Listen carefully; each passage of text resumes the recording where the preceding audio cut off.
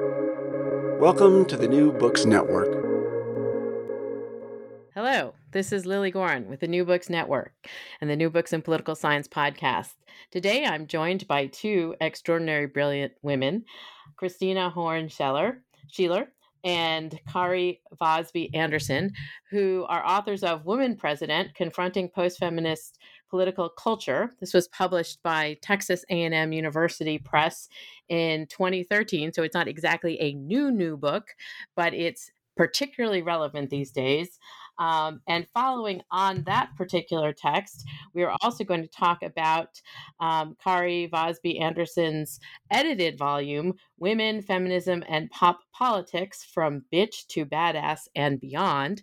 This was published by Peter Lang Publishers in 2018. And as in so many things, Kristina Sheeler is also a contributor to that book.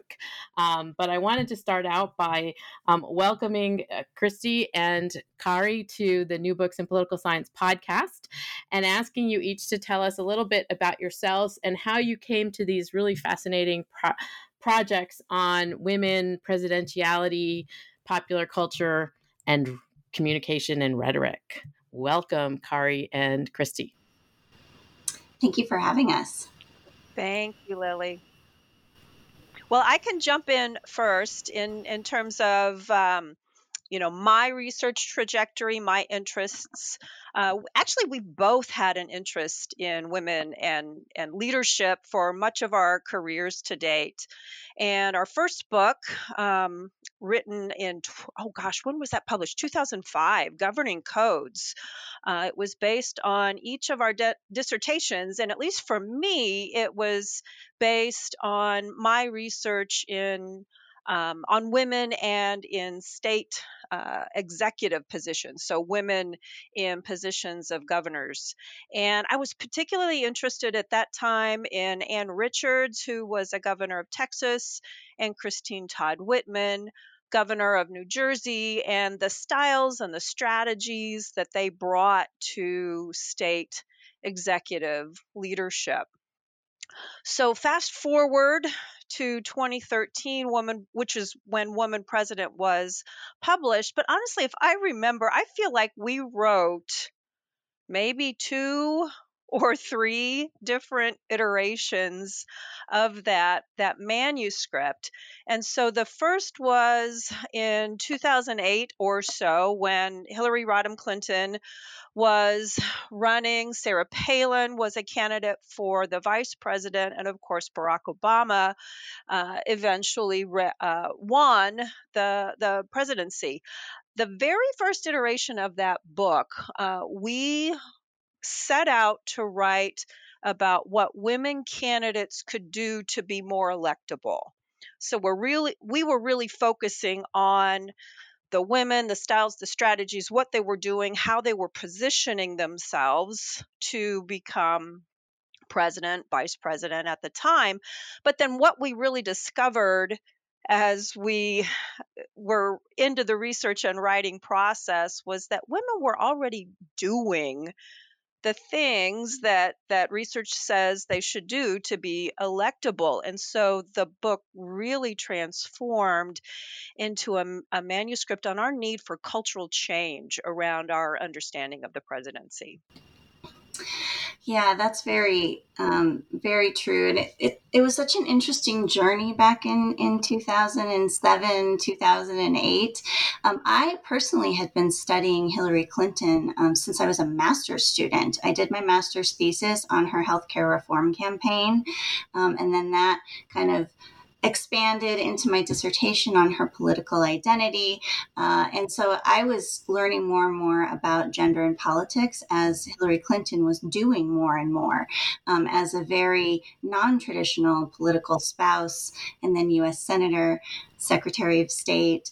She's just had, all of these pivotal roles. And so now looking back, it's interesting to me to look back on my own career and to look back on her careers, because we really sort of took this journey on learning about what our country thinks.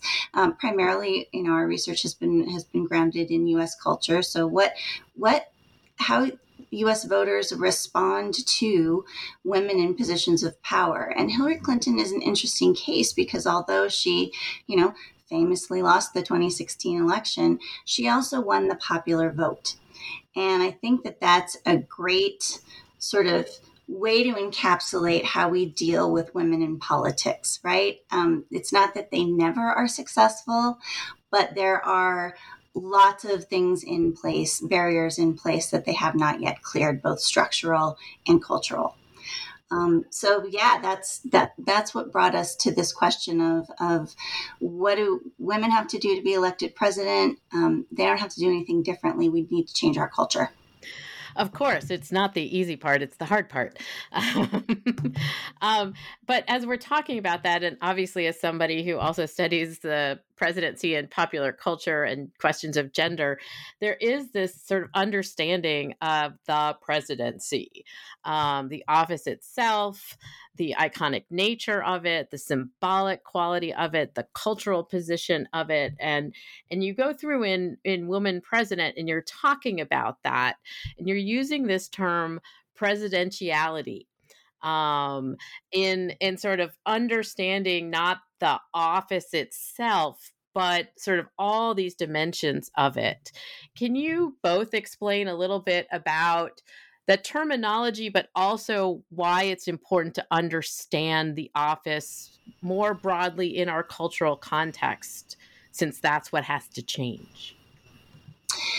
Yeah, so I can talk about, we borrowed the term from Sean Perry Giles and Trevor Perry Giles as they developed it in a book and series of articles on the West Wing. And their book was called, I believe, Primetime Presidentiality. They theorized this notion of presidentiality to try to encapsulate the rhetorical interplay of how we understand all the different forces that shape how we understand the presidency and its position in our culture, our national culture, our political culture. So for example, I am somebody that studies presidentiality, but I don't write about U.S. presidents in particular, at least not yet, because no women have been elected, and I'm interested in gender and presidentiality.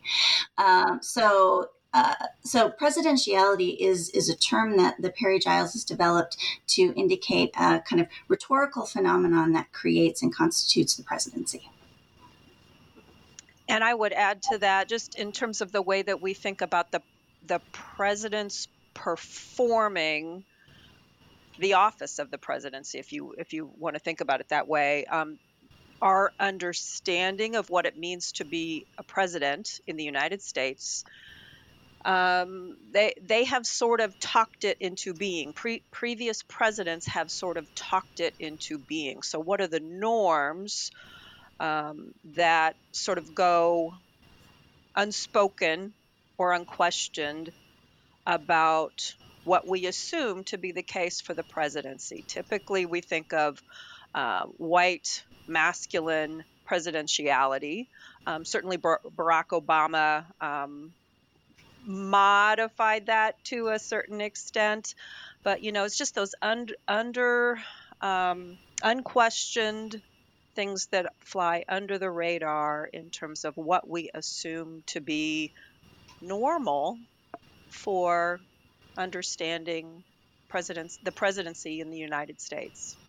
And in terms of that performative aspect, I would, if your listeners have not encountered Kathleen Hall Jamieson and Karrin Campbell's Presidents Creating the Presidency, Deeds Done in Words, they laid a lot of that theoretical foundation for that the Perry Giles built on, and then that we built on.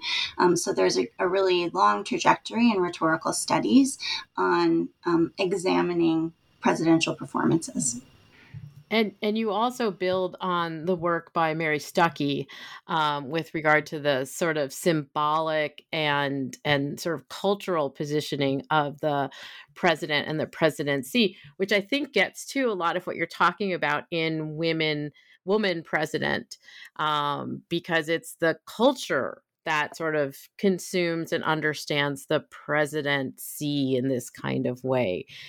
And as you said, that's what has to change, not so much the women running for the office or how they run for the office. Can you explain how the presidency kind of fits into our understanding of the United States, ourselves as citizens, and how, that sorts the inflection point of our understanding of gender connected to it? Sure. I'll start out by just a couple of examples.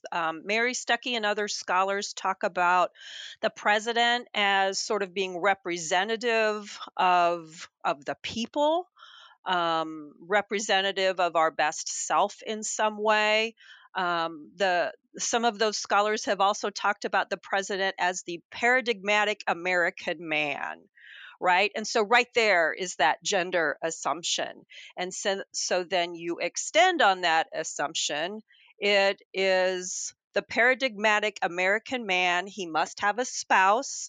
So we're talking about heterosexual masculinity in terms of the way that the that we come to understand the presidency, and then there are certain roles that are expected, right? I mean, that gets into some great research on the first lady, which Karrin has done a lot to advance as well, in terms of that sort of supporting role of the spouse in terms of supporting the president as kind of the head of the family.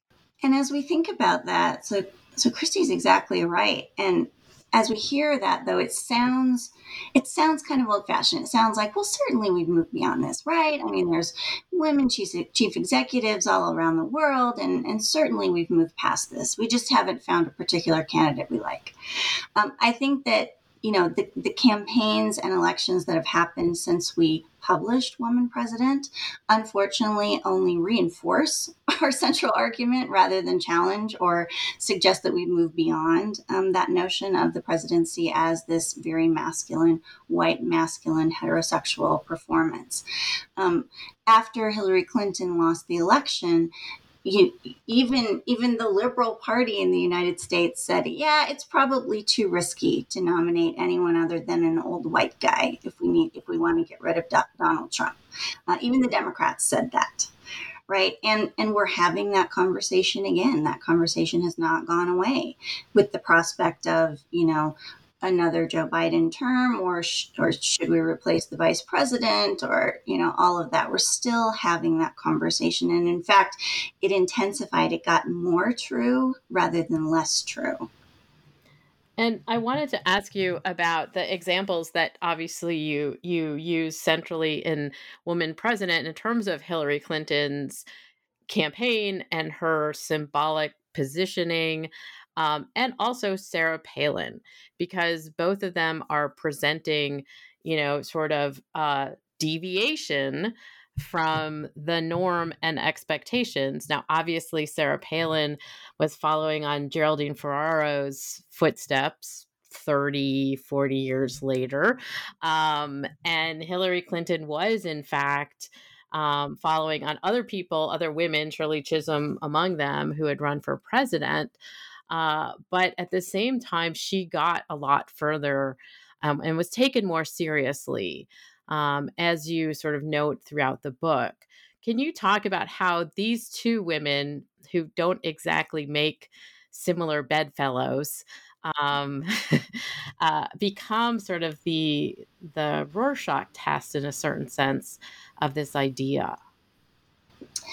Absolutely. So there's so much that goes into the answers to that question. So the first thing that we have to acknowledge is that not all women candidates are feminist candidates, and not all feminist candidates are women candidates. All right. So women and men can be feminist and non-binary people. Women, men, non-binary people can be anti-feminist or post-feminist. So yes, Hillary Clinton and Sarah Palin are both women. Sarah Palin was actually the first conservative woman running for sort of high political office that called herself unapologetically a feminist, much to the chagrin of many feminists at the time. But the fact was, in 2007, she wanted to sort of claim that identity, right? However, if we look at their campaigns and the way and the challenges that they each posed or did not pose to norms of presidentiality, we saw that whereas Hillary Clinton did represent a very strong feminist challenge, as a presumptive presidential candidate, she would have been the commander in chief. Her spouse would have been the first spouse, the first gentleman. That's a completely different thing than a white woman who embraces patriarchy and who is running to be vice president, which is already seen as sort of a submissive, political role. So yes, with somebody as old as John McCain, as is the case now with Joe Biden, when you put Sarah Palin on your ticket, you're saying, well, she might be the president. She could be the president. But one thing that Sarah Palin has done, and that many Republican women, including some who are running for president now, do is they very strategically, although they present themselves as independent women and are often have, professional bona fides, in their rhetoric, they subordinate themselves to the patriarchal logic that governs the Republican Party, that governs Republican policy. And whereas in 2008, Palin was eager to call herself a feminist, you've seen a switch in a post-Trump world, because we're having conversations about language, about terms, about wokeism, and feminism is once again seen as kind of a dirty word in conservative circles. So I think when we're asking ourselves, what do the accomplishments of individual women in the presidential sphere mean? We have to keep in mind, the uniqueness of presidency as an office, the difference between the presidency and the vice presidency and what they represent culturally, and then the ways in which individual women candidates either challenge patriarchal norms or let them lie and sort of say, I'm not going to disturb this too much so you don't have to be threatened. And go ahead.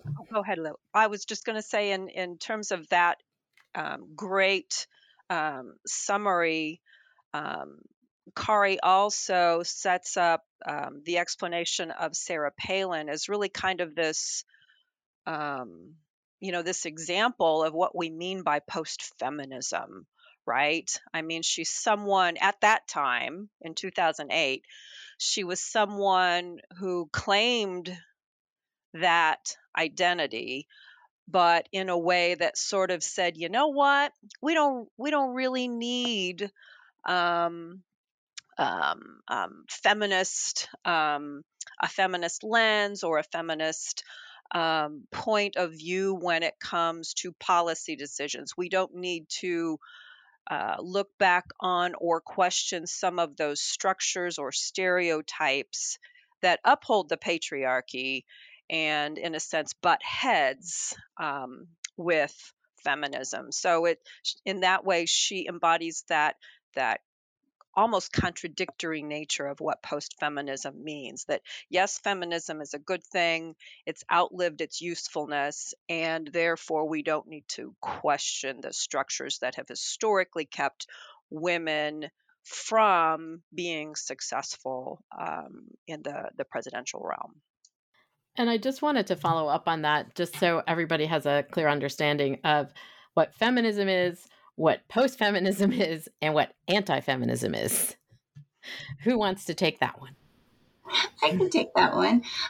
So feminism, we really like Bonnie Dow and Celeste Condit's definition of feminism, that is a movement for gender justice. We certainly ascribe to intersectional feminism. So feminism isn't true and productive feminism unless it addresses and opposes exploitation in the ways it differently affects people depending on other aspects of their identity, right? So recognizing that white women and women of color are not positioned the same in the culture. All right. So, and generally, I think feminism is aimed at collective and structural change, So it's not just let's make it possible for individual women to get ahead, but let's make it possible for people of all genders to thrive. So that's feminism, which of course is good for all people, not just people of one gender. Anti-feminism is sort of the polar opposite. It's the notion that feminism as a political movement did harm, that equality, whether it's in the workplace or in military service or in housework at home, that striving for equality in those circles actually has negative consequences for women and men and is sort of the source of cultural rot that leads to all kinds of disadvantages. That's what anti-feminists would charge. And that used to be sort of sublimated, I would say 10 years ago when we were writing. Anti-feminism was certainly present in the culture, but not spoken about as explicitly as it is now. So it's sort of, as with so many things, Donald Trump made it speakable again to be an anti-feminist. So we see a lot of explicit anti-feminism in the culture. Postfeminism is, as Christy was saying, that notion that, feminism was necessary and good, but we've moved past it and we don't need it anymore. And so any discussion of feminist politics now is not helpful or constructive. And I would say that post-feminism in the culture has sort of morphed into, or we're starting to talk about, a fourth type, a second type of false feminism. So post-feminism is not feminism. And it's kind of morphed into neoliberal feminism. So neoliberal feminism was typified by, say, Sheryl Sandberg's Lean In, right? That notion that, okay, women have the tools at their disposal to be successful at work, successful at home, successful in the political sphere. They just need to work harder, be more assertive, make themselves known, demand more, all of that, right? And, famously, after her husband passed away, even the author of that book sort of disavowed that argument and said, oh gosh, it's more complicated than I realized. Sorry, single moms, I didn't realize everything you had on your plate.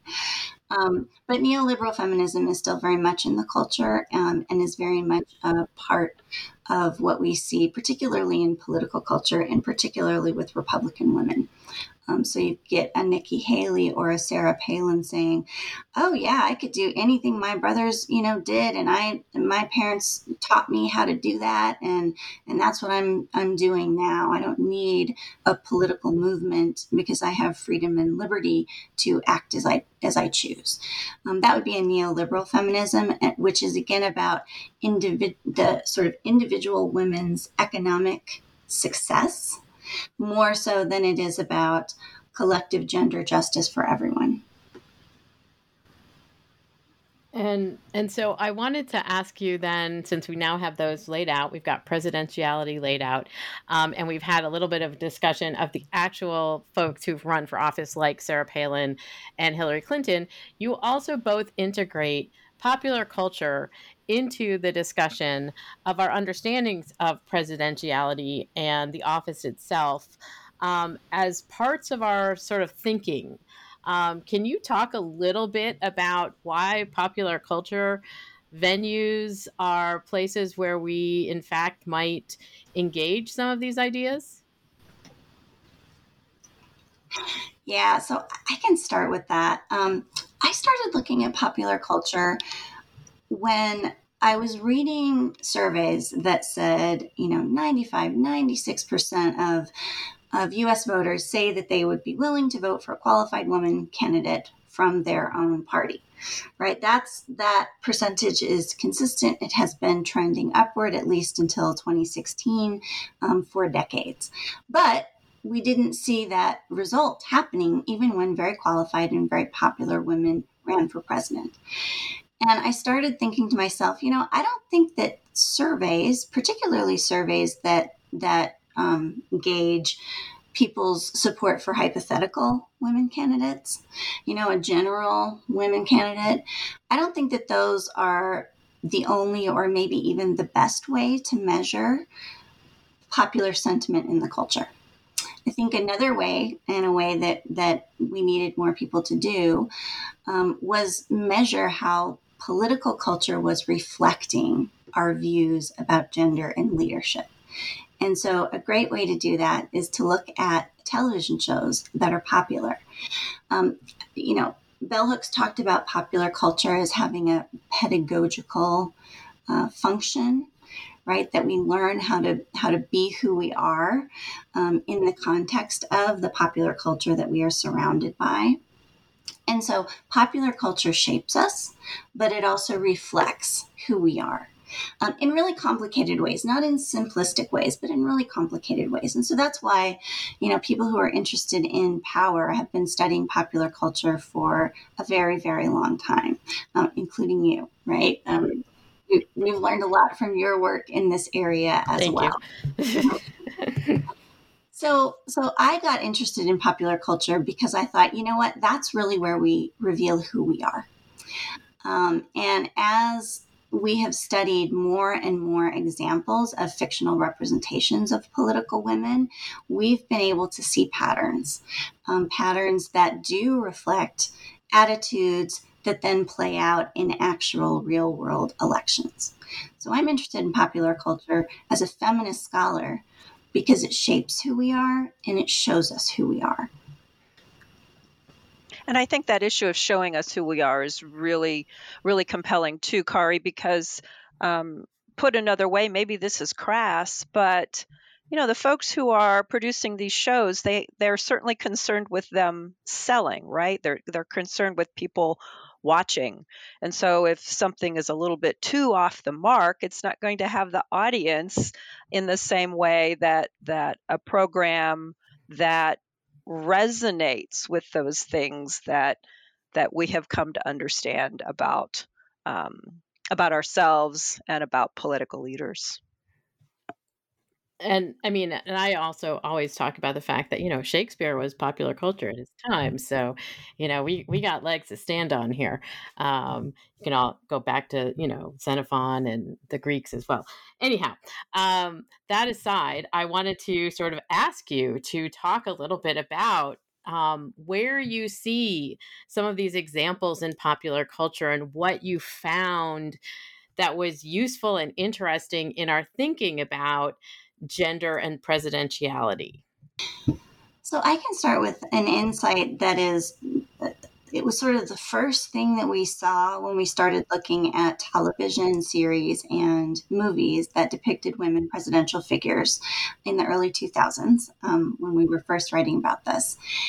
And it's very relevant in popular culture and actual elections today. And that is the insight that in popular culture, the fictional women presidential candidates who we were supposed to like and root for didn't want to be president. They ended up as president through some mishap, whether it's intergalactic thermonuclear war by robots in Battlestar Galactica, or whether it's an untimely death of the president in Commander-in-Chief, right? Or whether it's Harrison Ford as president getting Air Force One getting hijacked, and Glenn Close is suddenly in the ready room in charge of things as acting president. In all of these cases, women they weren't elected. They didn't campaign for president. They sort of ended up as president and often didn't want to be there. Now, there were women who did run for president, represented in public political culture, and who did have that as a goal, that as part of their professional ambition. But those women presidents typically were tragic figures or disastrous for the country. Specifically, the woman president in 24. She was very specifically, the plot of the woman president in 24 started in 2007. It was very explicitly clearly a Hillary Clinton-esque figure. And she started out really idealistic and successful, but then ended up ruining both her family and the country. And the country, of course, because it was 24, had to be saved by a white man who was Kiefer Sutherland. So white masculinity in these texts often comes in to rescue the country when a woman president fails. So that we saw that early pattern. And then the way that bled into actual political culture was that the real women who wanted to be president, who articulated, who threw their hats in the ring in presidential primaries, whether that was Hillary Clinton or much earlier Elizabeth Dole in the 2000 Republican presidential primary, those women were seen either as not credible candidates. Elizabeth Dole's candidacy was not taken seriously in 2000. She didn't get any money. She didn't get any traction, even though she was much more popular as a political figure than her husband, Bob Dole, who ran for president in 96. So they either are not taken seriously or they are seen as dangerous themselves. And that's really how Hillary Clinton was cast, as somebody whose ambition was crippling to her, would be bad for the country, and who was unlikable, who was broadly unlikable because of her ambition. And I think the third thing that I'll say to sort of illustrate this point is, if we look more recently, we can see how our feelings about particular real-world women politicians have changed once they articulated a desire to be president. All right. So when Hillary Clinton lost in 2016, what a lot of people said is, the Clintons have so much baggage and we don't like Hillary Clinton for all of these reasons, but who we really like? Elizabeth Warren. If we could find somebody like Elizabeth Warren to run for presidency, we would absolutely get behind her and she would be successful. Elizabeth Warren heard that, took everybody up on the chatter, said, great, I'll throw my hat in 2020. And what happened? She was deemed unlikable, right? She was deemed problematic. And those are just two examples, and we could tell you many, many more. And then in popular culture, we're seeing the cycle repeat again with a series like The Diplomat that is a really complicated series that many of the things about it I really like, but it fit into this pattern as well. All right, you have Carrie Russell's character who doesn't want to be president, actively resists attempts to suck her into the vice presidency and later the presidency, and she is portrayed as somebody who is competent, who the audience is supposed to root for as being a leader, right? Because she doesn't have that crippling ambition that makes us suspicious of women. The problem is that in real presidential culture, you actually have to want to be president in order to be president. And that kind of ambition often is problematic for women to display because then you become Lady Macbeth. There's no middle ground. Exactly. Well, and one thing that I should add is that in our popular culture, let's take a look at how male presidents are represented. Now, there are lots of examples of venal male presidents, the sort of, the House of Cards version of the male presidency that is out there. But there are also competing examples that are very popular of white men and black men who wanted to be president, who were very ambitious, but were also very good at the job and good for the country. And two examples that I would hail is sort of Martin Sheen in The West Wing, and also the president in 24, Dennis Haysbert's character, who was president for a couple of series. And again, he was portrayed, not in an unproblematic way, because in our prestige television, characters are thankfully more complex, but they were both sort of heroic and trusted figures, so much so that actor started endorsing life insurance because he was seen as one of the most trustworthy people in the culture when that series was on. Just imagine the woman president from 24 being asked to hawk life insurance. That wouldn't have happened because she wasn't trustworthy enough. Of course not. Jerry Jones can't do it, but Dennis Haysbert can. So I wanted to switch gears slightly as we started this conversation about popular culture and move on to the more recent book, Women, Feminism, and Pop Politics, Kari, that you edited, from Bitch to Badass and Beyond. And also that you have also been sort of doing some presentations on a Danish show called Borgen. And if any listeners haven't seen it, rush out and watch at least the first 3 seasons immediately. I mainlined that when I first found it. I was living in England and I was just like, I didn't turn my computer off for like 3 days. And it's a fascinating, again, representation of the Danish parliamentary system with a female prime minister. But you take on a lot of different sort of popular culture artifacts in this book. And Christy has a lovely chapter on one of my favorites, Veep. And so I just wanted to talk a little bit more about, sort of what's going on in this book itself. And even the dichotomy that you set up in the subtitle, Bitch and Badass, because you sort of dissect that in the introduction to the book. Yeah, so I got those two terms as kind of bookends for this book because, obviously they're terms that are circulating in the culture still, but when we published the book, they were really very present in the culture. The first academic paper I ever published was on bitch as a constraint in politics for women. And so both Christy and I have been interested in archetypes of female identity, and we've looked at the archetypes of women's identity that have been applied to political spouses, women governors, leaders in the United States, as well as internationally. I can let Christy talk a little bit about, she studied women's position in parliamentary political culture and how it's a little bit different than in our presidential culture. But for the book, what I really wanted to do is draw attention to these two archetypes and say, you know what?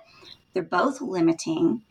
Neither one is great for women, but talking about how they are manifest in our popular culture gives us a good foundation to operate from when we're then reading media narratives about actual women candidates. If we can talk about how these stereotypes and catch-22s and double binds manifest themselves in these pop culture texts that a lot of us have access to, it gives us a way to understand these processes that is removed from the, oh, this is who I'm voting for or this is who I'm voting against, because it's really hard to change people's minds around somebody that they've already voted for or they've committed to voting for. It's a little bit easier to get people to open up and think in new ways around a fictional text. So I was interested in just getting a bunch of fictional texts and having us talk about, all right, what do we see going on in the culture? So I can let Christy talk a little bit about kind of what she's found in her research, both for that book and in other contexts. Thanks, Kari. I have a chapter in that book on Veep, which was the character Selena Meyer. She was played by Julia Louis-Dreyfus, and for, I guess, Seinfeld fame, SNL, a woman, a comedian who I just love, and she brings her, sort of in your face humor to Selena Meyer's character. What's interesting about this show is that from the opening credits, Selena Meyer does not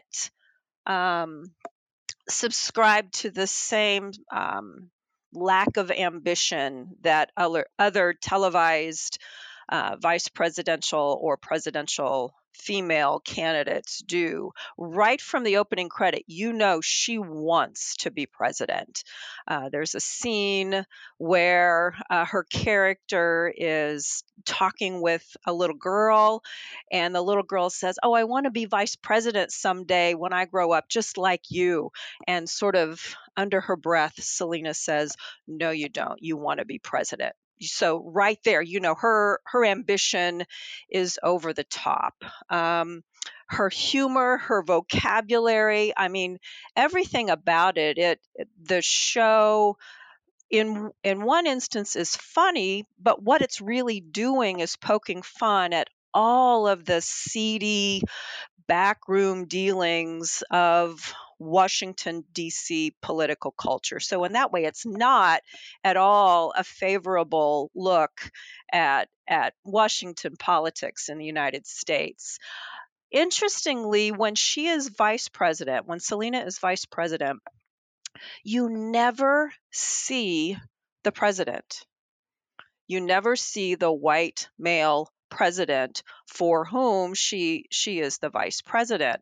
So, from a narrative structure, from a visual structure, she becomes that embodiment of all that is ugly, all that is unseemly, all that is corrupt about Washington culture. And then, of course, she embodies all of those norms that we don't necessarily associate with femininity, right? I mean, there is nothing submissive or supportive really about her in that vice presidential role in support of the president. And so at every turn, the narrative structure and the visual structure of that show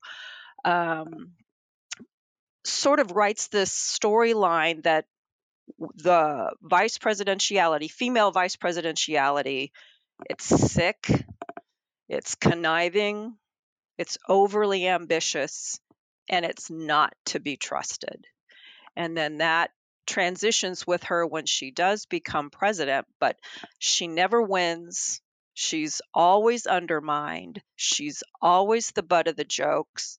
There's sort of a strange episode where, okay, Lily, can I say the C word? When someone called Selena a cunt.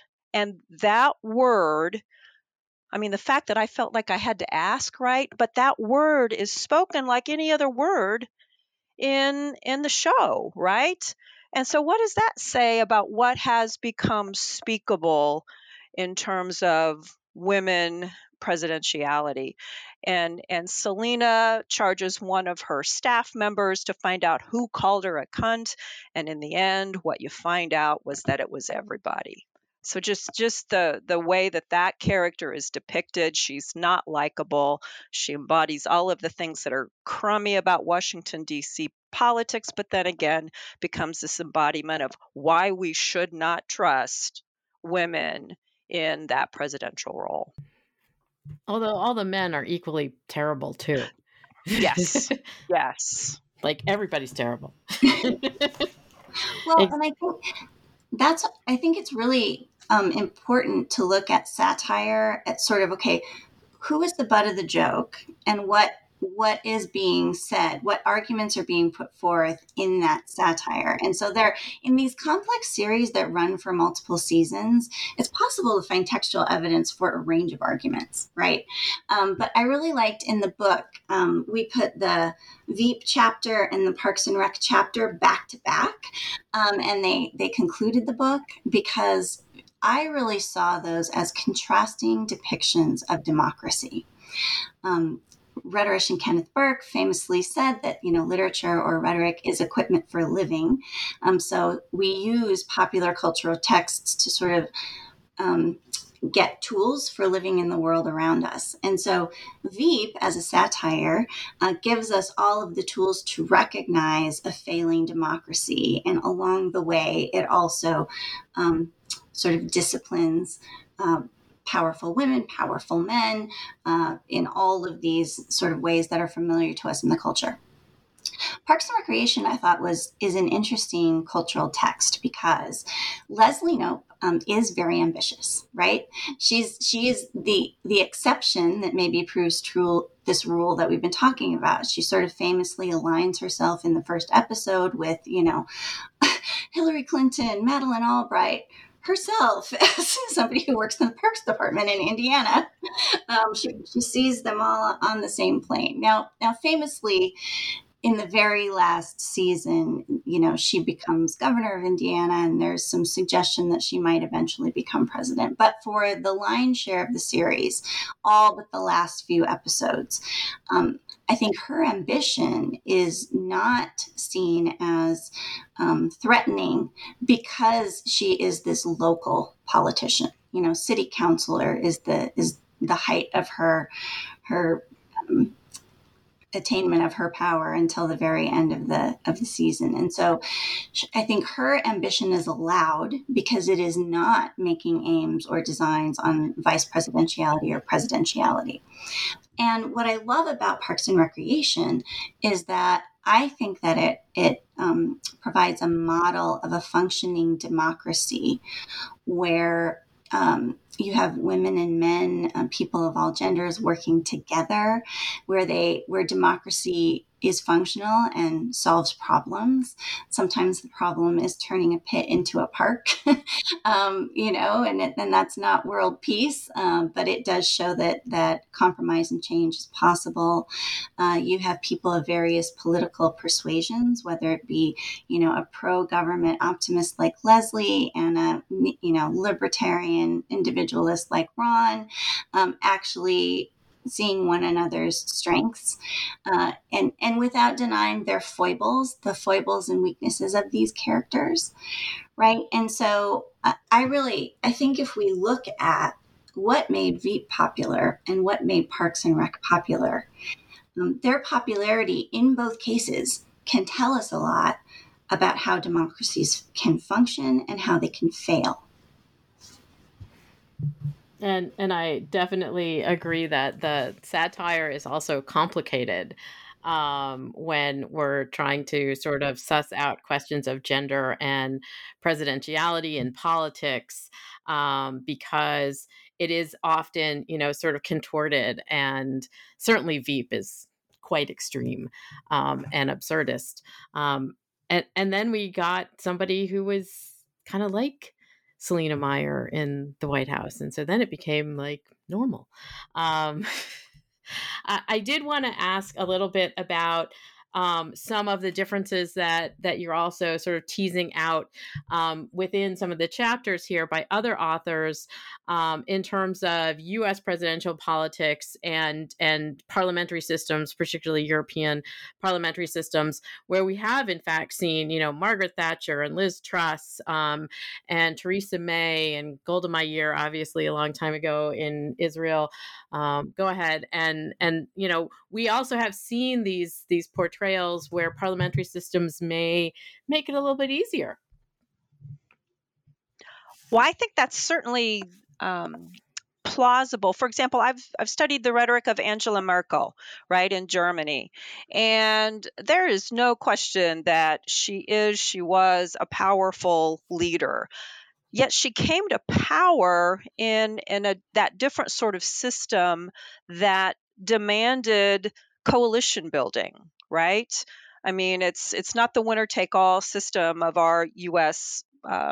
Politics, but instead it's about party politics and particular units of parties earning a majority of the vote. And so it often requires leaders of parties to work together in order to gain that coalition. And so just in terms of the way we talk about it, the way we think about it, I would argue, and I have argued, we are much more comfortable with women leaders when they come from sort of this collaborative or coalition building political culture, because for whatever reason, that is more in line with sort of normative femininity, if you will. Women are relationship builders. We build bridges. And so that, I would argue, worked to Merkel's advantage, worked to, the advantage of other women who came up in the parliamentary system. And I can piggyback on that and circle us back to talking about Borgen and how this is playing out in the international pop cultural stage right now. So I have to give a spoiler alert. I may be giving away a few key plot points for those who've not seen Borgen, which originally came out in 2010. So, let that be a lesson. Pay attention to international pop culture as well. Um, yeah, so Borgen came out in 2010, and it's a Danish program about a fictional first woman prime minister of Denmark. Two women have been elected as Denmark's real prime minister since Borgen came out. And in fact, some people argued that Borgen paved the way for a woman prime minister in much the same way that people argued that 24 paved the way for our first Black president. Not 100% credit, but it was not. It was a piece of the cultural picture. So what's interesting about Borgen and about Danish political television is that Danish public television, there's a requirement that any show that the Danish government funds needs to have a sort of moral lesson attached to it. Like it needs to do some public good. So when the showrunner for Borgen conceptualized this show in 2010, he wanted to do a story about the fictional first woman prime minister, but he was particularly interested in looking at how structural sexism made things harder for women in politics and also for women in the media. There's another character, Katrina Fosmark, who is she's like a news anchor, essentially like a cable news anchor. And so we follow Birgitte Nyborg, the prime minister, and Katrina and their journeys in Danish politics as, in news organizations and as the prime minister. Now, this is a complex, it's sort of it's a prestige television show. And so there are no simple storylines in Borgen. But for the first 3 seasons in 2010 through 2013, it really was quite a feminist show. In fact, I think that's one of the reasons why it was popular. People were kind of responding to Hillary Clinton's loss in 2008 and looking for more hopeful pictures of women's executive political leadership. It was well run. A lot of people called it the Danish West Wing because it was written really well. And in that show, Birgitte Nyborg, she doesn't come out unscathed. In fact, her marriage falls apart, but she and her husband stay collaborative partners. They collaboratively raise their children. And at the last of the first 3 seasons in 2013, she kind of retained her status as an idealistic, ambitious, successful, caring, multi-layered woman politician. So a lot of people liked Borgen. 10 years later, in 2022, the showrunner partnered with Netflix this time to bring a 4th season of the show back. And so last year we had a 4th season of Borgen. And interestingly, they took all the same characters, all the same actors, and just moved them forward as if 10 years would have transpired. I don't have time to go into all of the plot's ins and outs, but I will just say for the purposes of our discussion today, they basically reversed every message that they sent about feminism in those first 3 series. And they said, you know what? Being prime minister wrecked Birgitte's family. It was bad for her party. And ultimately, it led to political compromises that undermined her ethical sensibilities. So it did the 24, it gave her the 24 treatment that Cherry Jones got much earlier. For me, that was a wake-up call because everything that Christy and I had written before about parliamentary systems, both in popular culture and in actual political culture, followed along the lines of what Christy just talked about, why they were more hospitable to women and feminist politics. To me, Borgen stands as a real wake-up call that, now these ideas that have infected U.S. presidential politics are going global. And that's something that we need to pay attention to and address. And so My final question, and following on that, is what are you working on? Are you following those questions forward in terms of both the sort of real politics and the fictional presentations? Yes. So I have kind of two projects right now that I'm really excited about. One is, yes, I just published, or not, I'm sorry, not published. I just presented some of the early research on Borgen at the Rhetoric Society of Europe conference, and had the privilege to talk to some Danes about Danish politics. So I wasn't just imposing my US American framework onto their political culture. And so that was really, really helpful. But I'm writing a paper on Borgen and the Diplomat, and talking about the similarities and differences between those two shows, and this, what does this mean in sort of the presidential politics in an international context? So that's one project. The other project that I'm working on right now is looks at representations of gender and political leadership in superhero comics, particularly superheroines as elected officials. I'm working with a graduate student, Ryan Green, and we've been really fortunate to be able to present our research at a couple successive Comic-Con academic conference held at Comic-Con. What I will say to your readers, just a little tidbit about that, is if you want to see some feminist electoral politics in comics, read 1970s Batgirl. There's an appearance of Bella Abzug in one of those comics, and it's a really feminist-forward storyline, Batgirl in the 1970s in Detective Comics and Batman Family. Stay tuned for more research from me about that. Cool. And Christy? Oh, and Lily, my research has taken a little bit different trajectory. As Kari knows, perhaps you might call it the dark side. I've gone to the dark side, and I am now basically a full-time administrator as a dean.